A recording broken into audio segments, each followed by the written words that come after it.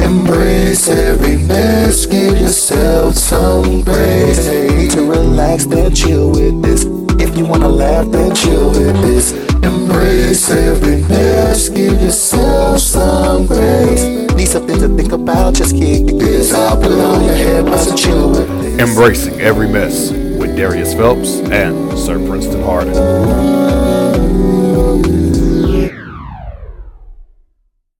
All right, guys, I'm one of your co-hosts, Darius Phelps, and welcome back to Embracing Every Mess. Hi, my name is Sir Princeton Harden, and we have a special guest with us, Van Phillips Jr. Go ahead, let's welcome Van Phillips into the room. Yes, man. I mean, it's an absolute pleasure for you guys to just extend your platform to me and just have me on you guys' platform to just, embracing all the mess, all the stress, and just trying to be blessed, man. Just trying to be blessed. So, man, I appreciate you guys extending this opportunity to me, man. I currently reside in Shreveport, Louisiana right now. 5th and 6th grade ELA teacher.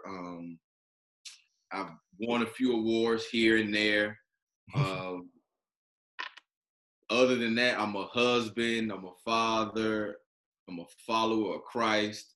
I'm not gonna bore everybody with a soliloquy as a bio though. We appreciate it, man. We appreciate you being here. And when we decided on the title Embracing Every Mess, we had no clue that the mess that we are in right now was going to be what we actually embrace. This is taking us a long way. It's taking us back to where we have to actually go back into our history. And if you don't know what I'm talking about right now, I'm talking about Black Lives Matter.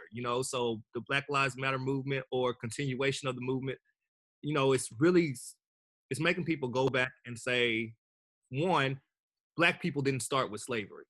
We have stories before slavery. We had kings, we had queens, we had people running things, and that's what, we really need to be able to focus on, the good things about us. And now in the current climate that we are in as a country, and this is a mess that we definitely have to embrace. So this week I'm actually in Texas. So I came back home to visit my son's mom. We brought my son down so we can visit her, and I got to see, my dad and everybody pretty much that that was COVID safe. I'll say that was COVID safe. No, I understand. So, but that made me think about a family affair, right? Like with these times that we're in, how are you dealing with things within your family? Like, how do you have these conversations with your kids? How are you keeping yourselves lifted up? All right. So with me, I have a 4-year-old and I also have a 2-year-old. So they're not necessarily at the age to understand fully like what's going on. They really don't even know about COVID-19. Now my oldest, she has been saying for literally about a month and a half how much she misses her friends. And just how much she misses school. And she doesn't understand almost the pandemic that the world has been, currently under for the past, 3 to 4 months. And so we're just explaining to them, it's just a bunch of germs in the world. And we're just trying to figure out, and it's just taking us a little bit longer to clean the world up.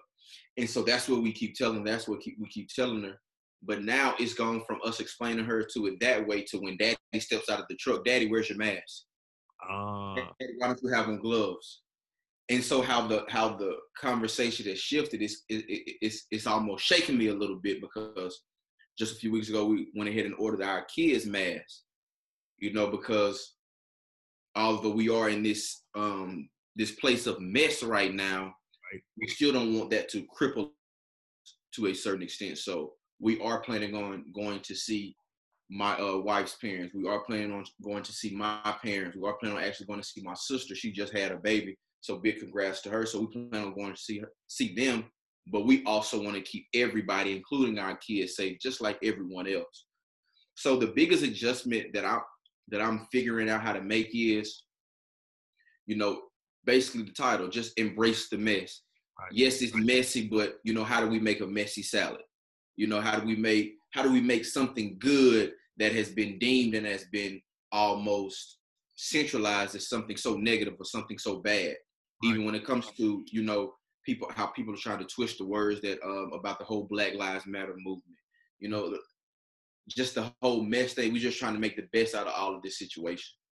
Right, and it's very important to remember that with those family dynamics, you have so many different types of families, right? So for me, example, my family is my son and his mother, right? So no, we're not married, but we're great co-parents. At least I like to think so. I remember we took pictures earlier this year, and I posted some of the pictures, and I just wrote, you know, little things about, you know, the ups and downs of co-parenting and how we made it work for ourselves. And every family isn't the same. You know, every co-parent situation is not ideal. You know, so for us, you know, with teaching our son about COVID, well, he's 15 now, so he gets it. You know, he walks around and says, you're going to get infected if you don't do this. So same thing as you know, where's your gloves? Where's your mask? He's a little older, so he gets to understand it. But the different types of families also play a role in this Black Lives Matter, as far as, you know, how are, as they say, the baby mamas and baby daddies, you know, that to me, it kind of seems as I don't use the term because it can have a negative connotation with it. It definitely can. It definitely can. And I've known some people embrace it. You know, Brandy just came out with a song called Baby Mama.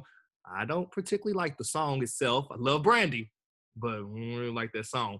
But I try to get that, use those terms, or I try not to use those terms because it makes it feel like it's something that's negative when it comes to co-parenting your youth.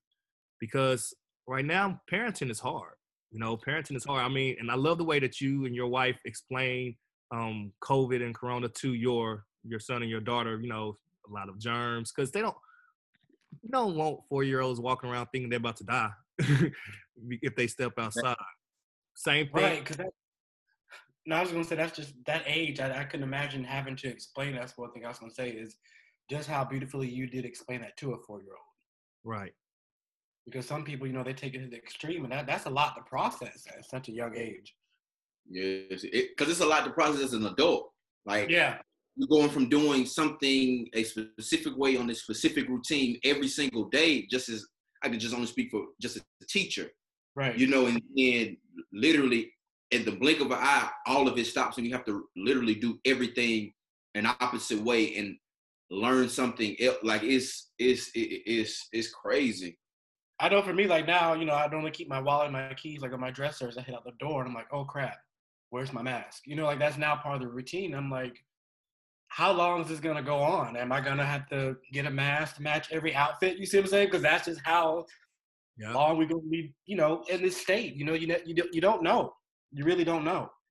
And masks have become very lucrative here lately because I'm seeing people have all kinds of masks now. Yeah, but like I said, man, we just ordered our kids some off Amazon. I'm thinking about getting something put on the front of it.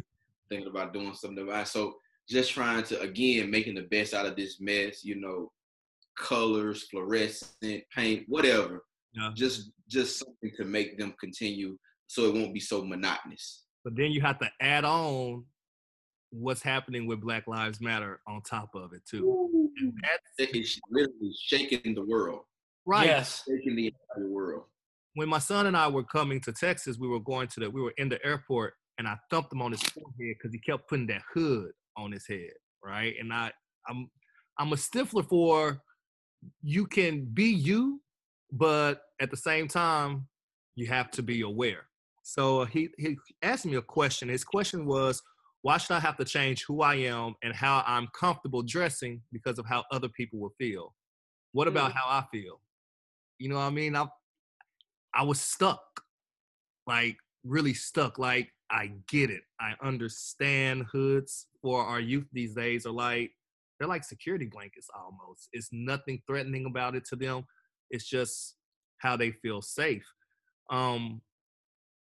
But I don't want to, once again, bash them over the head with, well, you're black, so, you know, we have to do things a little bit differently. But it makes me think about Rayshard Brooks down in Atlanta, right there at the window.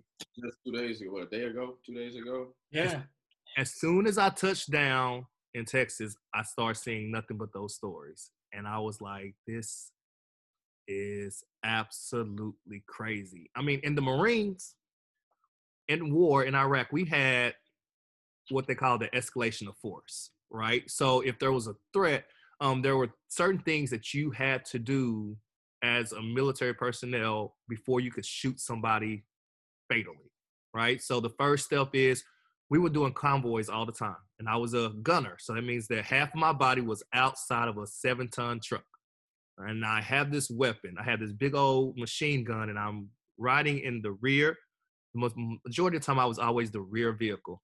And in Iraq, we had lots of suicide bombers. And so what they would do is they would have a car, they would have a bomb attached to their car or in their car, and they would take their car and they would weaponize it and drive into convoys, and those cars will explode.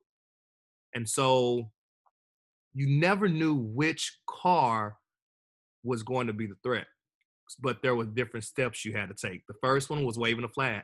So they got me this flag. We had to learn, we actually went to training on how to wave a flag. So you have to wave your flag, lets them know, hey, we're here, slow down. If they don't slow down, we have pin flares. So you will shoot a pin flare in the direction of the car, but you can't hit the car. That way, pin flare, they're still coming. Then you get a warning shot. You shoot around into the air. From there, you kind of shoot to disarm the vehicle. You want to stop the vehicle. And the only time you would shoot to try to kill was if they're really just too close. And the only way to stop that vehicle from going off is to kill the driver. Where was the escalation of force? I know we had the taser, right? I saw the taser. I saw him running with the taser. But where was the warning shot?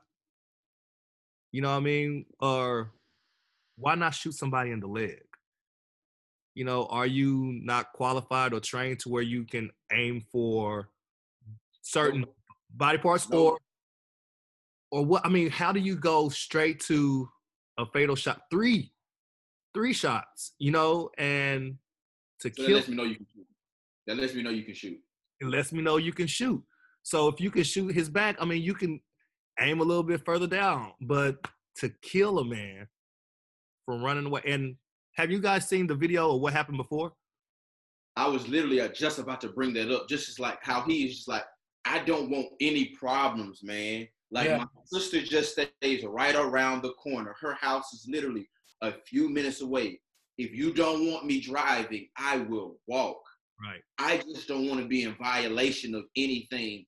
And then just to see how the cop is literally trying to twist his words around because he knows he's inebriated. Right. Like that's his whole reason. That's his whole reasoning for being parked, doors locked, and sleep because I am inebriated. And for you to use something against me that I'm trying to be safe and I'm trying to protect everyone around me, for you now to use that against me to hurt your will is so cowardly.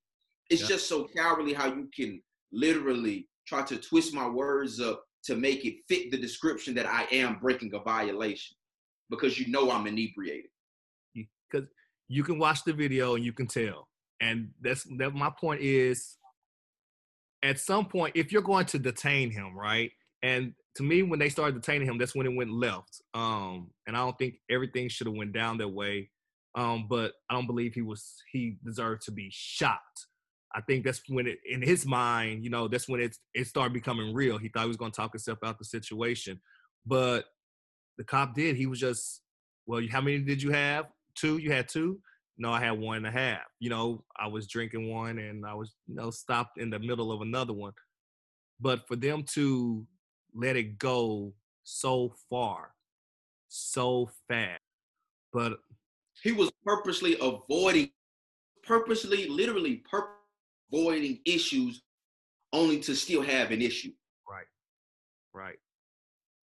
I mean, once he started fighting and they scuffled. I knew it wasn't going to. I did. I told my son, because I watched the video with him and I was like, he did everything right. He was talking to the cops. Now, when they start putting those handcuffs on him and he started fighting, I say that's where it went south. You know, however, that does not give them the right to shoot. You know, because I mean, we are all. I know I still get terrified getting pulled over. You know, I see a cop, I double check the rear view mirror 3 times, and I look in the side mirrors, both of them, at least another 2. And I got my seatbelt on. Right. Make sure your hands are hitting the 2. Make sure your phone is nowhere to be seen. Is my license plate light on? You know, because I got stopped over that one time. I didn't even know license plates had lights. Like there's a light back there. I'm like, I didn't know that. Well, it's out.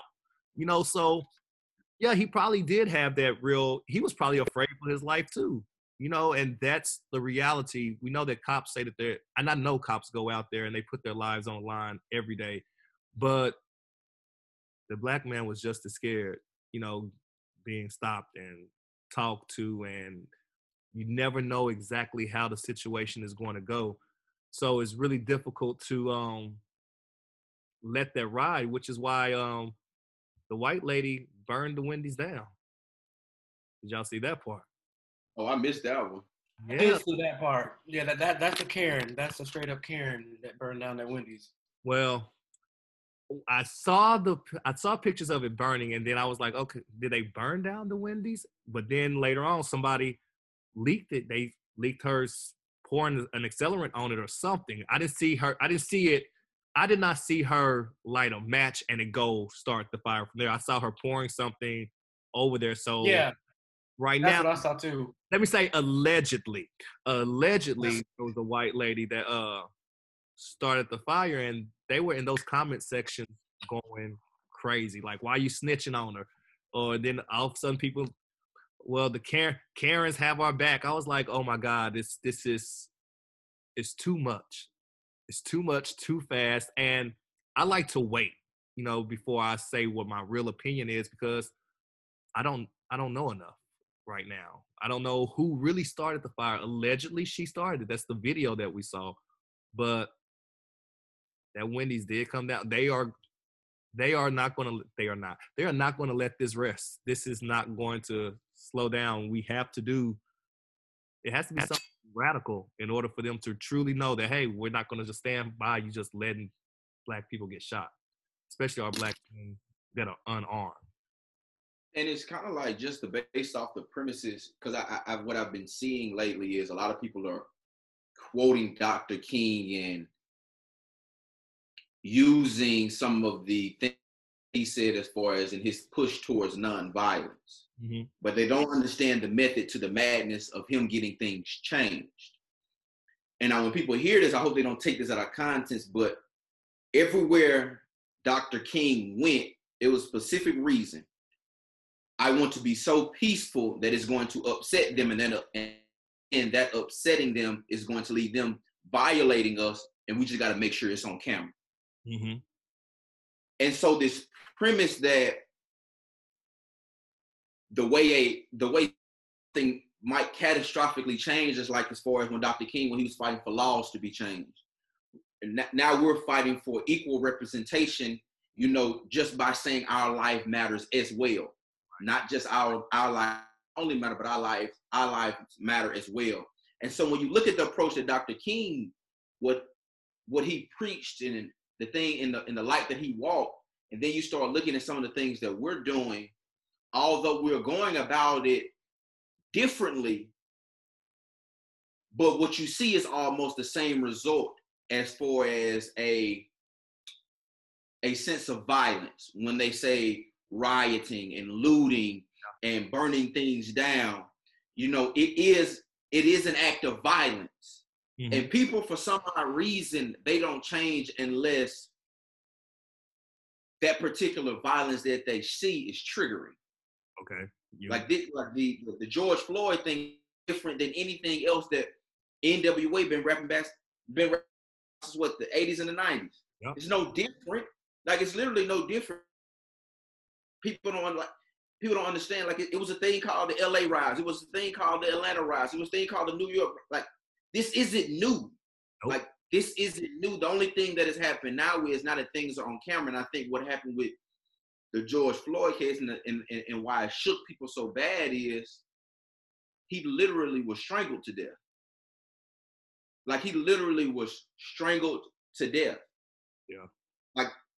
Like he was hung without he was hung without a noose. Exactly.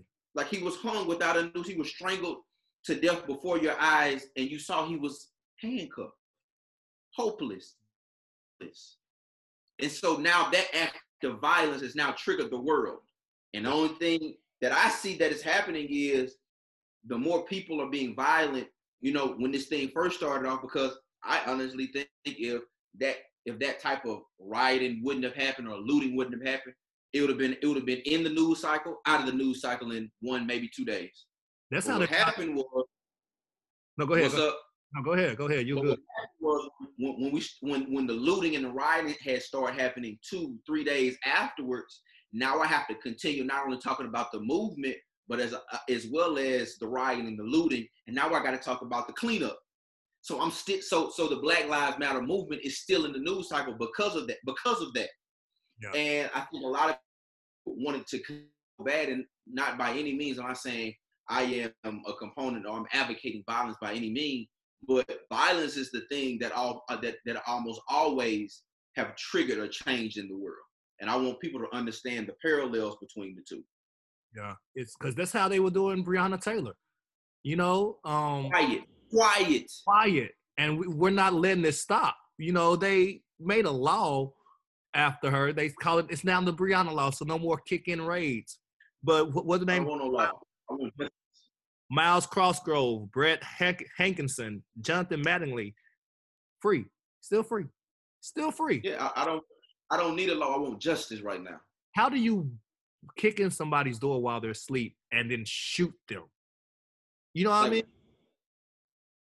And better yet, how do you kick in somebody's door and literally not expect to get shot at? I mean, and you know how our Black queens. Like, you don't announce yourself. You don't do anything. You just burst in. Like,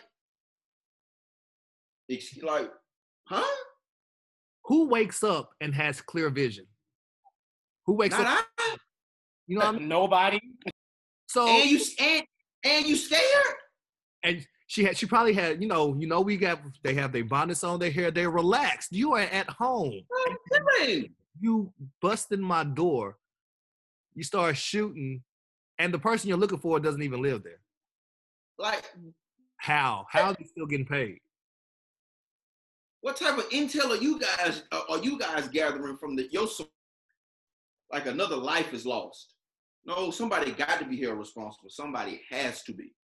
Well, we're not going to let it go. We can't let it go. We have to make sure that we are continually, demanding these things to change. Just like they got on their freeway.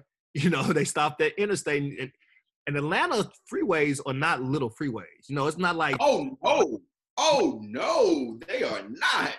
At certain points, you have 8 lanes going the same direction. I mean, it's crazy. So if they stop the traffic there, somebody has to listen. There has to be a point that's made. And people have to start understanding. I call this the era of understanding now. That's where I feel like we're at right now. All these movements that are happening require people to they need to stop, listen, and then try to get some kind of understanding. Will they ever know exactly what it's like? No. But once we try to begin to understand the different types of obstacles that people have to go through, it'll make things a lot easier to live. It's kind of like what we do. It's kind of like what we do as far as with teaching, as far as understanding. I don't have to come from a single parent background to understand what it's like for my student in my classroom to struggle because they are in a single parent background. I don't have to be engulfed in a bunch of dysfunction as far as when I was a kid to understand that my child that I'm teaching in this specific classroom right now was just engulfed with nothing but negativity, negative energy, and just traumatic experiences. And it is my job to understand any and everything that she does, inside this classroom is just a microcosm of what's going on at home. Right. At home, it's just a microcosm. And I don't necessarily need to be in that situation to understand that situation. We're not asking you to be black. Right. We're just asking you to understand what it's like to be black. I'm not asking you to go imitate or try to put my shoes on your feet. I'm not asking that at all, because in no way, shape, form, or fashion are you ever going to really truly understand what it's like to be me when I walk out of my house. But what I am asking you is, I'm asking you to understand that every single day I have to be mindful of what I put on, because I know I will be perceived in a negative light if it can be perceived in a negative light. I won't get the benefit of the doubt. I won't get I'm just coming from the gym, or I won't get, I was just running down the street. I won't get that. And for the simple fact I won't get it, I need you to understand just some of the privilege that you have by you can literally go outside and you won't be judged by somebody who has a badge on. Or you can walk in a grocery store possibly with your hood on, and nobody might not say anything to you, and nobody might not even clutch their purse tighter. Right. But that privilege that you have, but I need you to understand your privilege. I think a problem that we're having is it's not enough people understanding. Right. Like, I'm not asking, you don't have to be me. I'm not asking you to.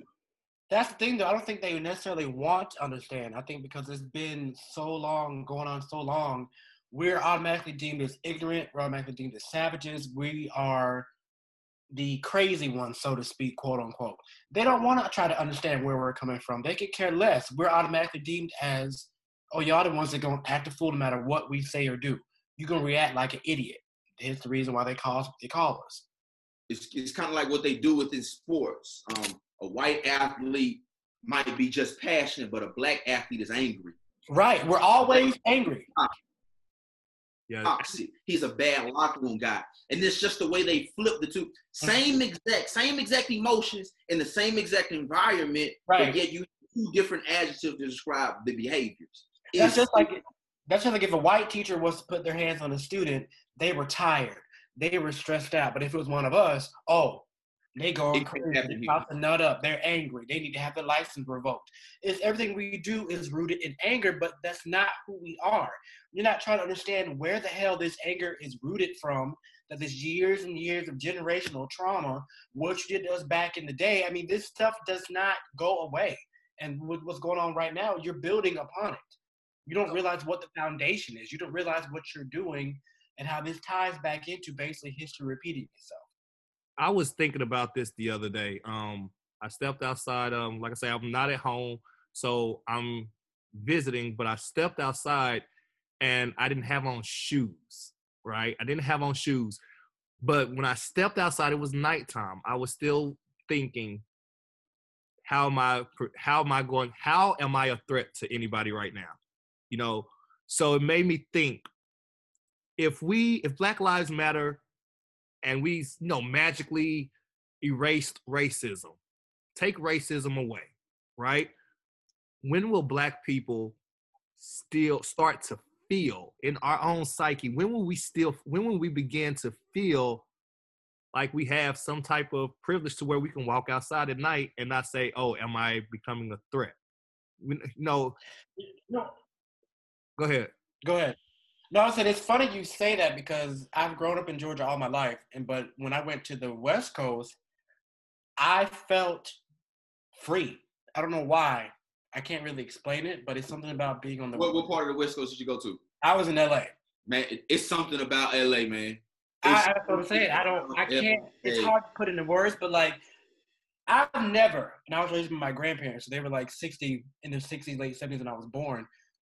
I've never walked the streets at night by myself. Never. But I was like 23, 24 when I was in LA. I was comfortable walking to God knows where, not even using a GPS, not even looking behind me to see who the hell is behind me.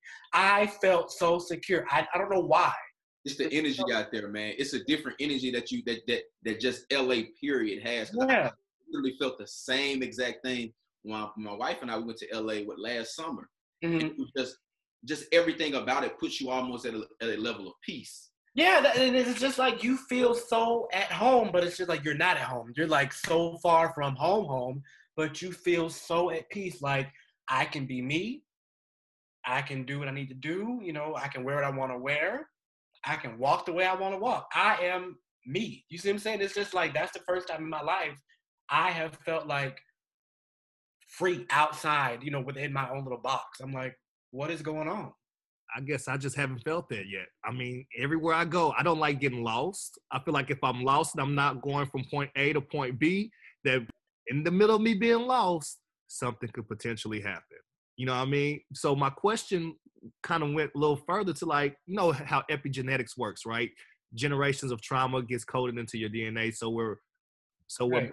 basically, as we make more and more kids, we're putting something in their DNA that makes them feel a little bit, I hate to say this word, but inferior, you know, to the other race. How long will it take for their epigenetics to be reversed? You know, when will our Black brothers and sisters be able to stand up and go get lost and not be afraid that they're going to get, or harm is going to come their way simply because they're Black? I hate to say this and it's sad to say this, but I really truly feel like never, at least from what I can see, at least in however long I'm destined to live, it's hard for me to see that happening. Yeah, I don't see it happening. I don't see it happening necessarily in my lifetime either. I don't even know if my kids might be able to experience that. I think it's going to take years and years and years of that because I mean, you got to think about this 400 years of systemic oppression. Yeah. People don't understand even when we were seen as slaves. People don't like as a slave. The average year of a slave that you live was like 35, 36 years old. Like the average year for yes, you had those who did live much longer lives, but the average year for a slave was 35 to 36, and a lot of people don't understand that. So you just take the average lifespan expectancy of a slave, and it's 35, 36, and you see how many generations that is until slavery was abolished.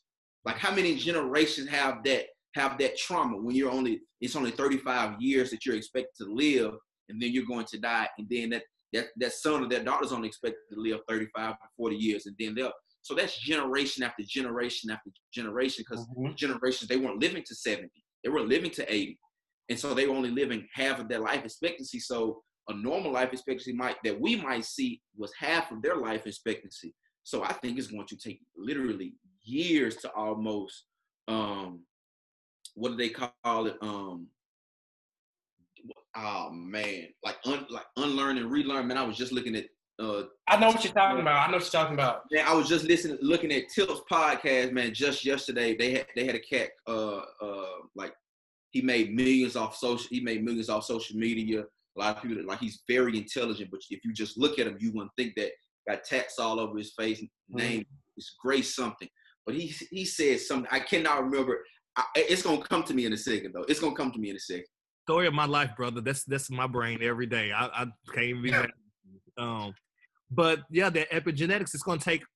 It's gonna be a long time before my son's kids and his kids can feel like, oh, I can go out at night and go grab something out the car, and no one's gonna think I'm up to something. But that makes me think about this month is LGBTQ plus month, right? It's the pride, and Zaya Wade had her 13th birthday, and I love the fact that Dwayne and Gabrielle are. I'm saying it like I know them. I don't know them. I love the fact that they are taking the steps to understand what she's going through and understand that, my daughter is Black and now identifies as a girl. And it still pains me that much to see us attacking two parents for loving their kid.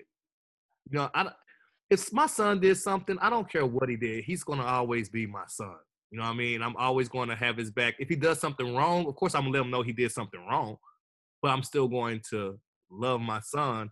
And when you hear people like Hill Harper coming up saying young man, and she clearly says she Her name is Zaya. She is transitioning, or however that process is going to work for her. Right. The girl, let her live her life. You know, you don't have. Go ahead. No, I'm just saying with Hill Harper, do you think he just made an innocent mistake? Or do you think he just say he was not actively following Dwayne Wade and Gabrielle Union, so he didn't really know that like she had quote unquote transitioned to claiming, you know, the female gender. He just maybe looked at the picture and was like, "Congrats, young man," because you know, looking at the picture, she does still look, you know, to the naked eye like a boy. Do you think that, you know, he was wrongfully like ate alive? Because they attacked him pretty strongly after he made that comment. But then again, I think even though I definitely understand that point of view. But I don't think Hill Harper is too disconnected to know what's going on. Right. True. Because I mean, she's been transitioning for like at least half a year now. Yeah, I don't think he's too disconnected to possibly understand what's going on. Look, if he is disconnected, like if he didn't know what's going on, I shoot him his bail. You know, innocent mistake. Right. But if it was an innocent mistake and he followed it up by saying, "Yo, look, I didn't have any idea," because I don't even know what happened. Did he follow up with I think his comment was like "Happy birthday, young man" or "Happy birthday, sir." It was something where he called her the opposite gender. And so then I would say, if it was brought to his attention, what did he say about it? Yo, that like, did he release something like, "Yo, guys, like, I wasn't meaning it like that. Like, I don't follow it."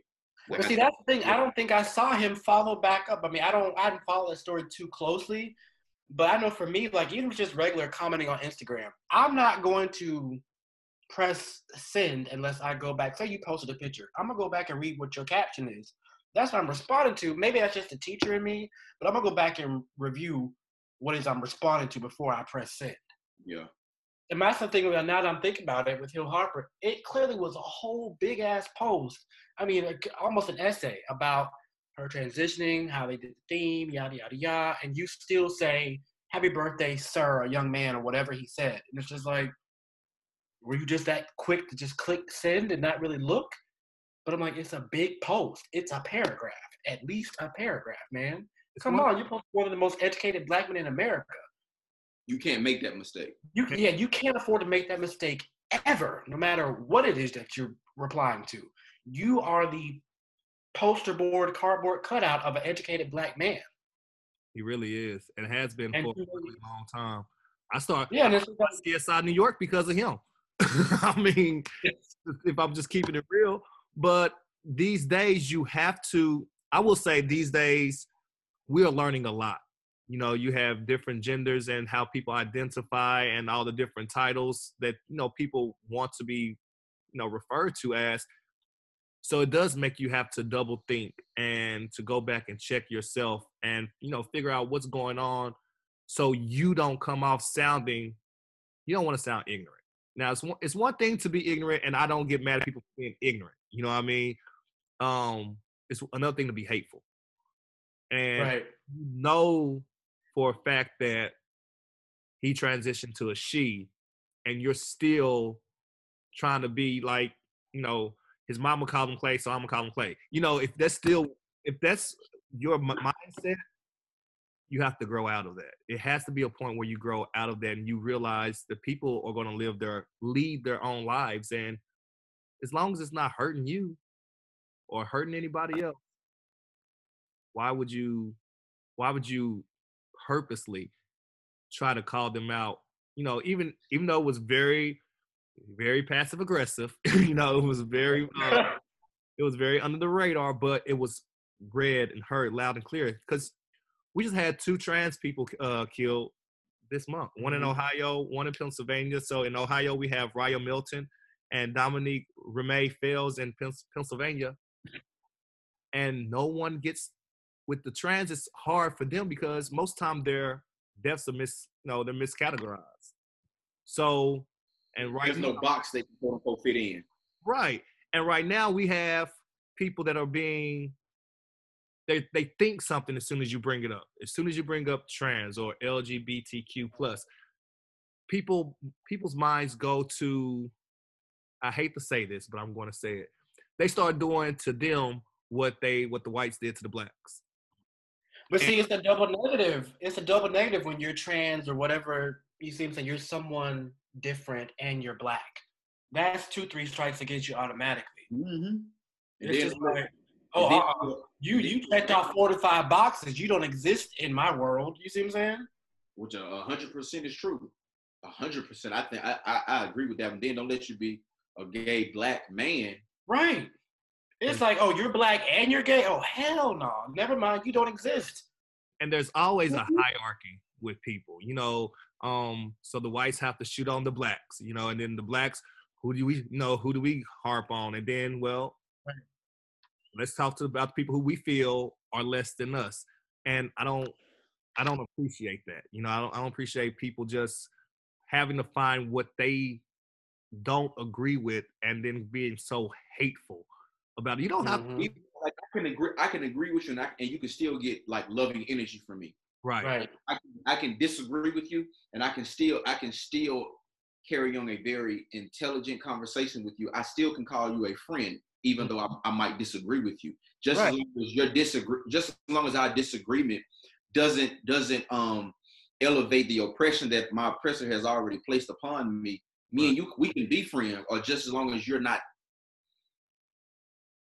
specifically negatively impacting the culture that I belong to. Right. Disagreement, and we can still be friends. Yeah. Ours is not like a direct attack. Like, we're not directly attacking me and, trying to say that what I view and what I feel is wrong.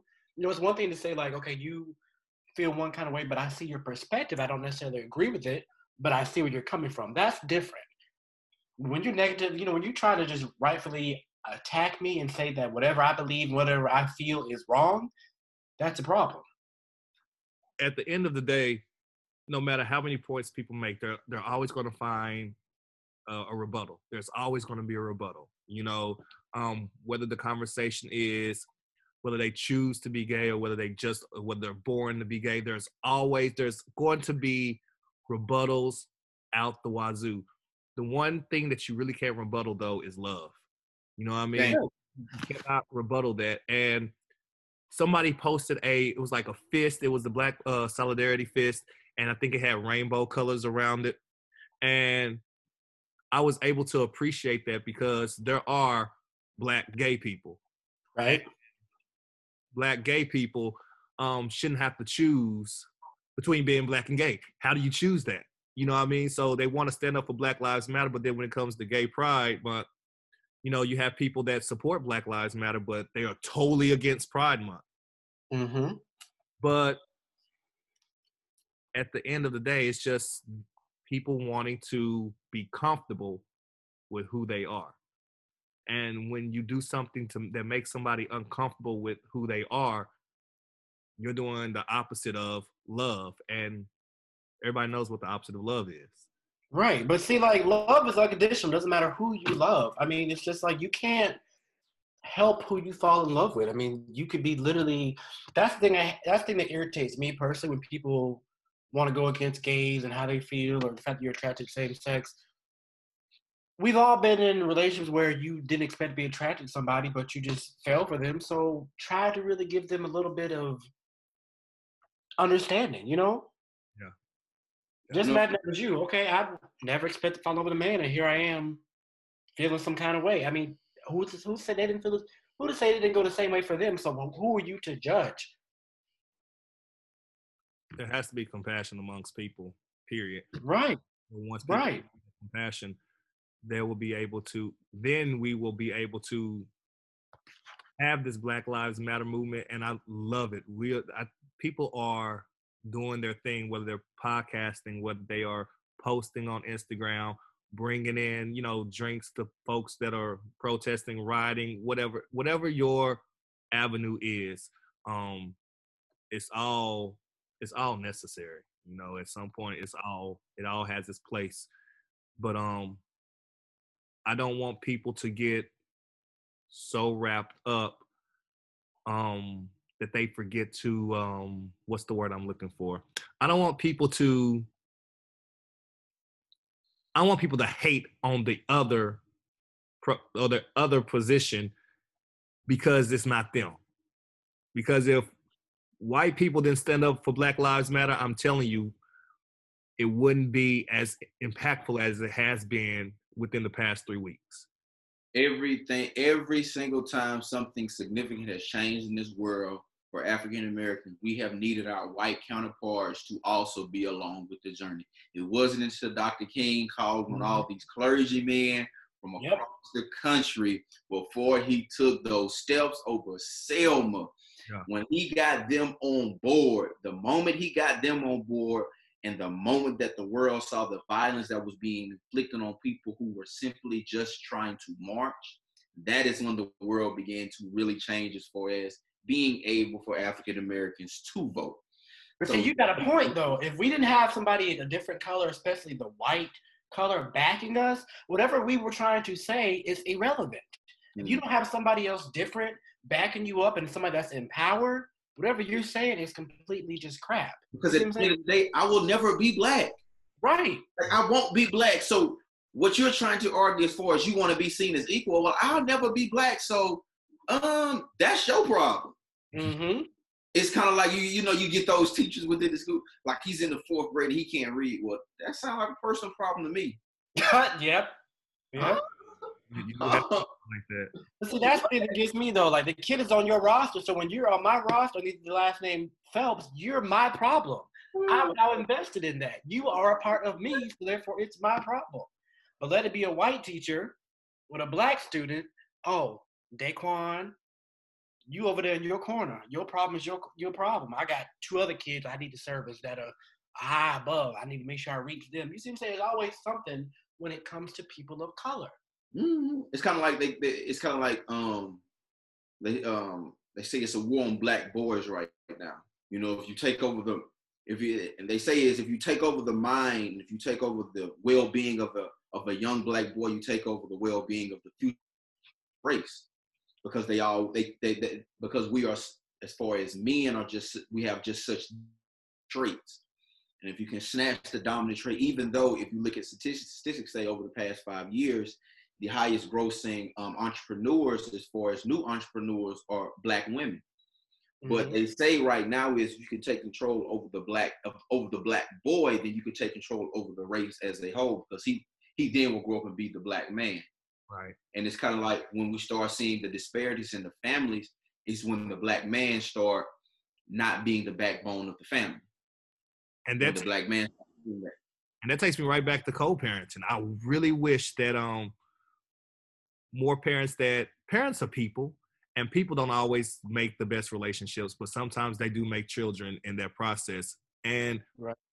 As a Black family unit, no matter how dysfunctional or functional you think you are, when you don't have those pieces together and you come up with every reason not to make it work, then you are working. It does work to a detriment to the entire community, and it does not make for a great future, because like you say, if they target the Black boys, that's what they used to do back in the day. They used to take the oppressors' kids and they would raise them how they wanted them to be. Because every time when they got grown, you know, they knew if you have your allegiance to me that you're safe. And if they felt like you were a problem, they killed you as a boy because they didn't want you coming back and slaying them when you were grown. Mm-hmm. It's all in the mindset, man. They've been doing this since the 1600s, man. You take the mind of a Black man and then his body will follow. Or you take the mind of a Black child now in today's time and his future will follow. Right. So, see, I think they're doing that deliberately though. Oh, 100%. Oh, they don't want us to succeed. You got a Black president. You got your little stamp in history. That's you got Oprah. You got LeBron. You got Mike. Right. That's all we're ever gonna get. It's a limit to what we can get. It's limited to what we can have with our name on it. They're like, okay, president, check. LeBron, check. Okay, what else you want to get? Check, check, check. That's it. Yeah, it's kind of like with I was on Twitter and they've come out with the new season of The Bachelor is going to be featuring a Black man, first time in 25 seasons, and it's almost comical that that's still a headline in 2020, the first black blank. Like, that's still a headline. That is still a headline. This is the first this. This is the first black that. That's what we're asking for. We're not asking you to not have just so we can have. No, we want as equally as much as you have. So I don't want it to be the first black this or only 3 blacks have done this. No, I want us to be represented equally so we won't see news clippings after 25 seasons. It's the first season of an African American as of The Bachelor. Like, black men just weren't bachelors at all the first 25 seasons. Right. But see, that's the thing. I was just talking about that with my mom and my sister earlier. I guarantee you, if you do your research about what's the guy's name? His name is like Matt something. His best friends, all he does is hang around is with white people. I believe it. I saw about it. Literally, like the dude, he's best friends. The dude's name is Tyler something. He was on The Bachelorette. This is not that's my thing. I don't mind. I'm grateful that it's a black guy who's a bachelor. But my thing is, he hangs around white people. He's whitewashed, so to speak. You didn't pick a true black person. Mm-hmm. You didn't pick a black entrepreneur who's self-made. You picked somebody who's been hanging around white folks all their life. Who's whitewashed. Who's probably going to pick a white woman or somebody who's not black. So let's just go ahead and see how many black women you have coming out of that car. What, 2 or 3? The 3 that you have to get your TV show on TV? 100%. The light skin. You're not going to pick a black girl. She's going to be gone the first week, the first episode. Bye. Yeah, it's gonna be interesting to see how no, it's not. I'm not gonna watch it. I haven't watched The Bachelor since, so I'm not gonna start now. If that was their ploy, then it didn't work. I will say that even though he may hang out with white boys, I don't think that may not be his fault. You know what I mean? Because you can't help where your parents live. And if some parents do purposely surround their black kids around white kids for that reason. Oh, 100%. But he still, but I bet you with that, he still had to face a whole bunch of microaggressions. In the book, Dear Martin, there was a character in her book that was basically kind of like that, where, as you say, whitewashed, to where if they heard a racist joke, they didn't really act on it because they really didn't know, or they thought, or your friends may say, oh, you're being sensitive. I had to learn that in the Marines. In the Marines, they're like, I had a platoon of like 90, and it was like 5 of us. It was 5 of us. Everybody else was either white, and then we had a lot of Mexicans with us too, or Latin Americans, Hispanics. Everybody. I'm not politically correct, but I do not ever intend on trying to offend anyone. But we had to learn how to kind of roll with the punches sometimes, because they say little jokes, they say little things like, when I say when I say CP time, everyone laughs because we know what that means. When they say CP time, it's like, bro, what you talking about? But I couldn't fight every white man in my platoon. I couldn't fight every white guy in my platoon. So at some point you have to. We had one brother, Anthony. He was the radical one, and I loved Anthony because that would have been me. Yeah, that would have been me. That would have been me. And so every time we had to argue, I would look at Anthony. I'm like, Anthony, should I get mad about this? Because I didn't know some things. I didn't know to get mad about certain things. I was like, okay, that was kind of messed up. I don't know how I feel about that. And then Anthony would go off. I'm like, oh yeah, don't call me. You can't, not everything resonates with you at first. Like, you have to really I guess there's like some of the black people say you have to marinate on it. Like some things you be like, wait a minute, what? Yeah, because you don't always want to pull the brake on. I don't like. You don't want to be that guy. You don't want to be that guy. You don't want to be that guy. But you do have to know when people are trying to say little funny things to you, like, oh, you're so you're so eloquent in your words. Oh, you speak so well for a black guy. Oh, you're really. I used to get that all the time. Oh, you are so polite. Well, but see, that's offensive. They don't realize that what they're saying is offensive. You don't say that to a black person. So, yeah, it's just a gorilla. You're just a gorilla. Yeah. Because I've got all my life, you sound white. And I'm just like, when they're like, oh, your name is Darius, and they see me, I'm like, yeah, I'm black. And that's why, and I think that's even why it's so important that we even police the things that we say. Man, you talk like you're a white boy. What exactly does that mean? Like we can't allow that in our community either. Right. Like, can you break that down specifically? Can you give me a pure prime example of what it means to sound like a white boy? Yes, I pronounce my words the way that they're supposed to be pronounced.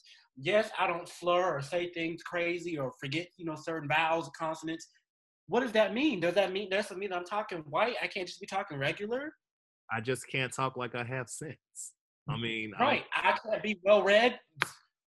Is it a crime to be black and be well read? We have to police that as well, man, because we also to a certain extent almost bear some culpability to some of the negative stereotypes that our race has almost accumulated over 400 or 500 years. Like we are responsible for some of those as well, like black folks not on time. Mm-hmm. Like, oh, that's why I'm purposely early. I can't stand nobody saying I'm late. And if I'm late, I'm not gonna say, well, black folks ain't never, like, I'm not saying that either. Like, I'm just, like, sometimes shit just happens. You see what I'm saying? But I try not to, if it does happen to me, it's 1 in a million, because I will always be that Negro that's 30 minutes or 50 minutes ahead of time. So you purposely don't say, oh, he on CP time. Like for an interview, oh, he on CP time. He ain't gonna get the job. You 5 minutes late. You about that life? No. And I think the space that we share is crazy because just all of the stereotypes that we just get being in education. Right. Oh my God.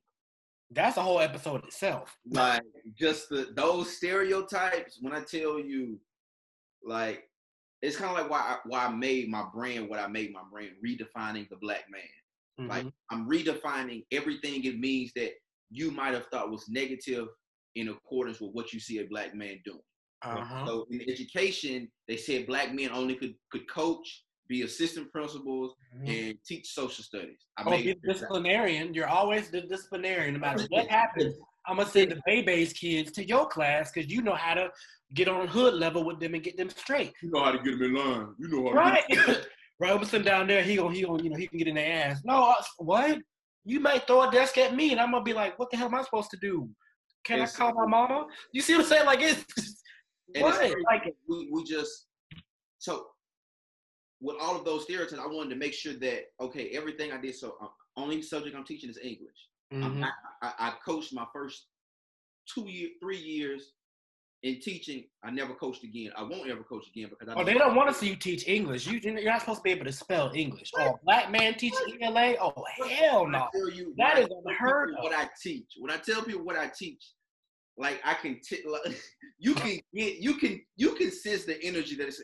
Oh, you teach English, right? Like, can you write? Like that's how conditioned that the world has become. Like somebody who looks like me can't teach a subject like English. Because of the mental almost incapabilities that I have, kind of like the black quarterback, like black people can't play quarterback. Mm-hmm. So it's just those stereotypes. Like I don't necessarily know if it's a stereotype that somebody who's Eurocentric has to necessarily try to overcome consistently. Like I don't hear as far as on the intellectual level. Like I don't people saying I haven't heard any phrases like, oh, he can't do that because he's not smart enough. Right. Like, there's never been something that has been used to describe somebody who didn't look like me. It's only been described to people who look like me. Mm-hmm. So any and everything that I have to do, I have to show you. Like, for instance, I went to an HBCU school.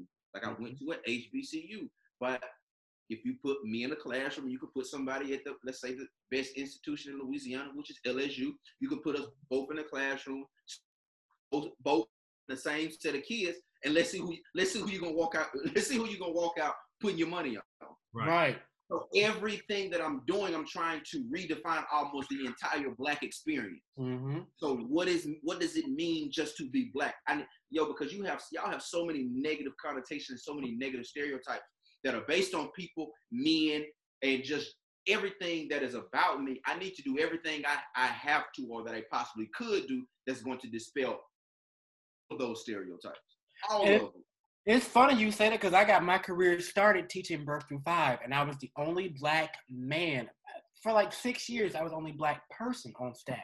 When I got hired to teach infants, they were like, wait a minute, you're 22 and you teach babies? They're like, are you sick and twisted? Why do you have to have mouth go left? Why I gotta be sick and twisted? Why I gotta have some kind of trauma behind me, the fact that I like to teach little kids? Hard and Lucky, man. It's a school full of them over there, man. He's lucky, man. He's lucky, man. They got a whole football team over there, man. Yeah, I'm telling you, but they don't realize, like, we are such a rarity. And if you see a black man in a birth to 5 or like an elementary school environment, either you got some kind of hidden agenda. Yup. Or you know what I'm saying, or you just do this for the come up. But it's just like, what is this where my heart is? Why you still in elementary? You know them high school, baby. Like, why you still what? I'm telling you, I've heard that for like, this would be my 9th year going in. I've heard that for like 6 of my years. And they were like, oh, you finally gonna move up to middle grades? It's about time. It's where they need you at. Well, why can't I be a young black man teaching the young kids? What's wrong with that? They're like, oh, I taught pre-K for you. They're like, oh, you teach pre-K? Why? What's wrong with you? Yeah, they need us everywhere, and that's the hidden thing, because we only make up 2% of the entire 2% black men. And when I started teaching, they had me coach basketball. I wasn't good at basketball. Never good at basketball. See, that breaks the stereotype. You can't shoot a hoop. What's wrong with you? I had to coach basketball for an entire season. Now, we only won one game because I told you I don't know how to play basketball. But I built a great relationship with them with them young ladies. They killed. We had a great relationship. But hey guys, that's going to be it for today. Thank you guys for joining in. Van, do you have any final words you would like to share with us before we get out of here? I guess you could say my final words would just have to be something just as far as centered around all black men just across the country. You know, regardless of the situation that we're placed in the world right now, regardless of what circumstance that we might have fallen victim to over the course of the past 400 years, you still are kings, as well as my ladies and queens of this world. Understand you are true royalty in any and everything you do. Whenever you step foot out of your bed or your couch or your chair or whatever it is that you do, understand and make sure that you're walking a path of simple royalty. Nothing more, nothing less, just straight royalty. Everything that almost exudes you, everything that comes out of you, it ought to speak in the sense of nothing but class, nothing but royalty, and just nothing but accomplishment. That's what I want us to understand. Don't fall victim to the stereotypes that they placed on just our race in general, regardless of what they are. Don't focus on those negative stereotypes, but let's continue to build on the things that we do extremely well, and let's be the best across the globe at doing it, you know?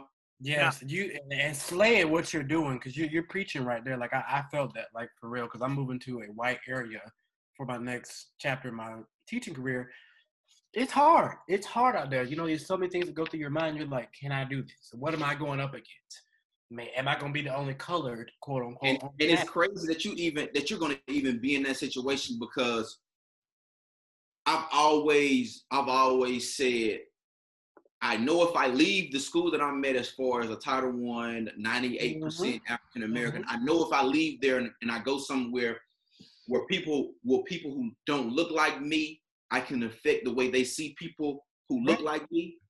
I've always been really torn between it, because I never want to go over there and I don't want to be identified as the token black person.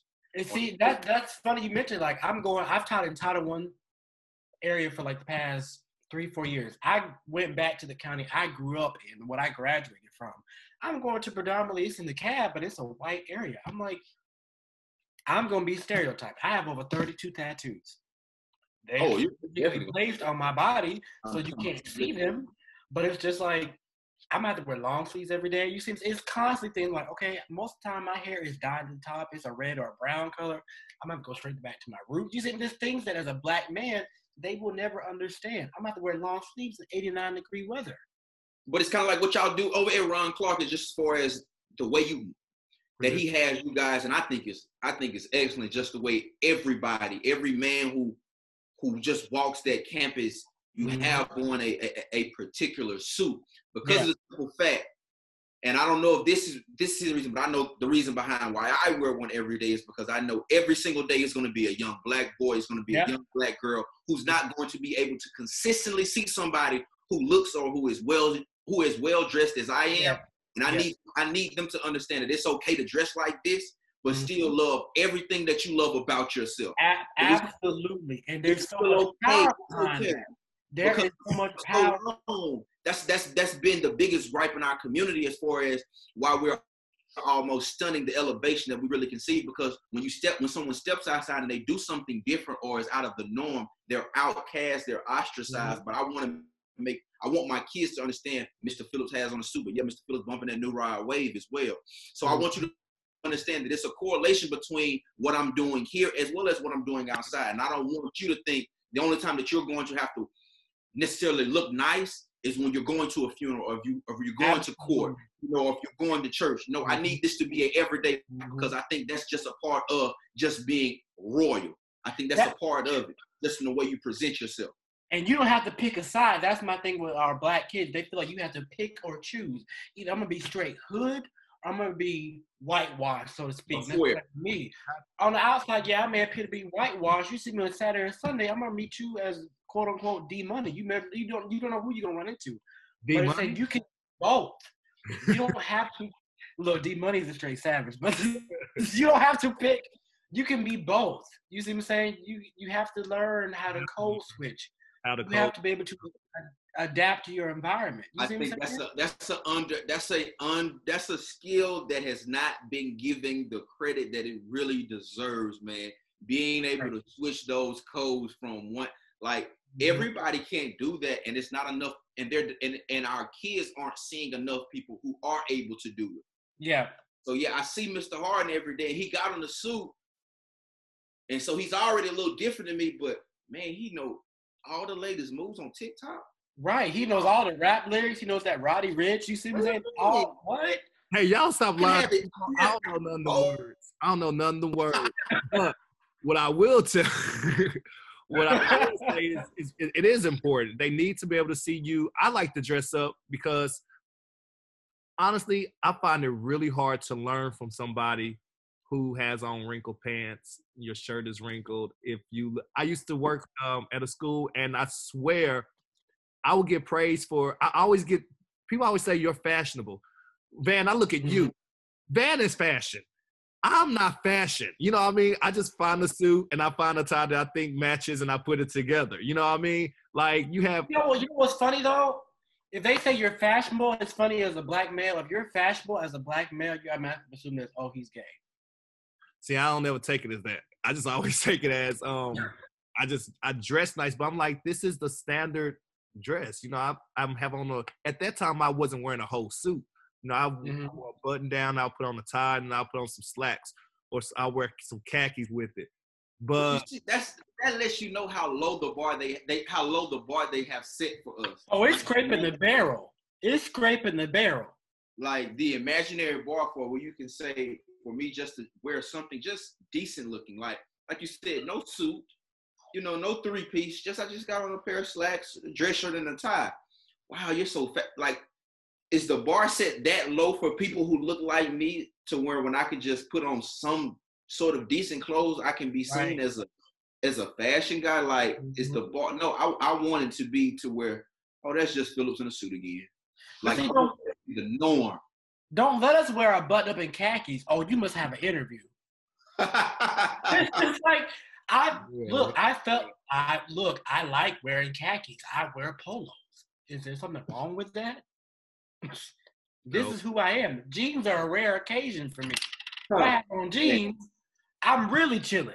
We at a barbecue. That's just how relaxed I am with jeans on. Not in Texas. We'll burn up. I ain't got number like 2 pills.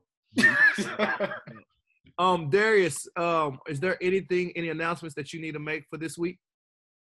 No. Just thank you guys again for tuning in. We appreciate you. Thank you. Thanks again for Fan Phillips having you being on. We appreciate you. It's been an amazing episode. And that's pretty much it. That's all I got. And guys, I know this conversation about Black Lives Matter is not going to stop, and we will make sure that we do our just due part, and we're making sure that we bring up the conversation, that we're talking about the things that are happening, and we do our best to make sure that we say it in a way that is true, that comes from love and from a good place. Until next time, guys, we will see y'all later, and we are out.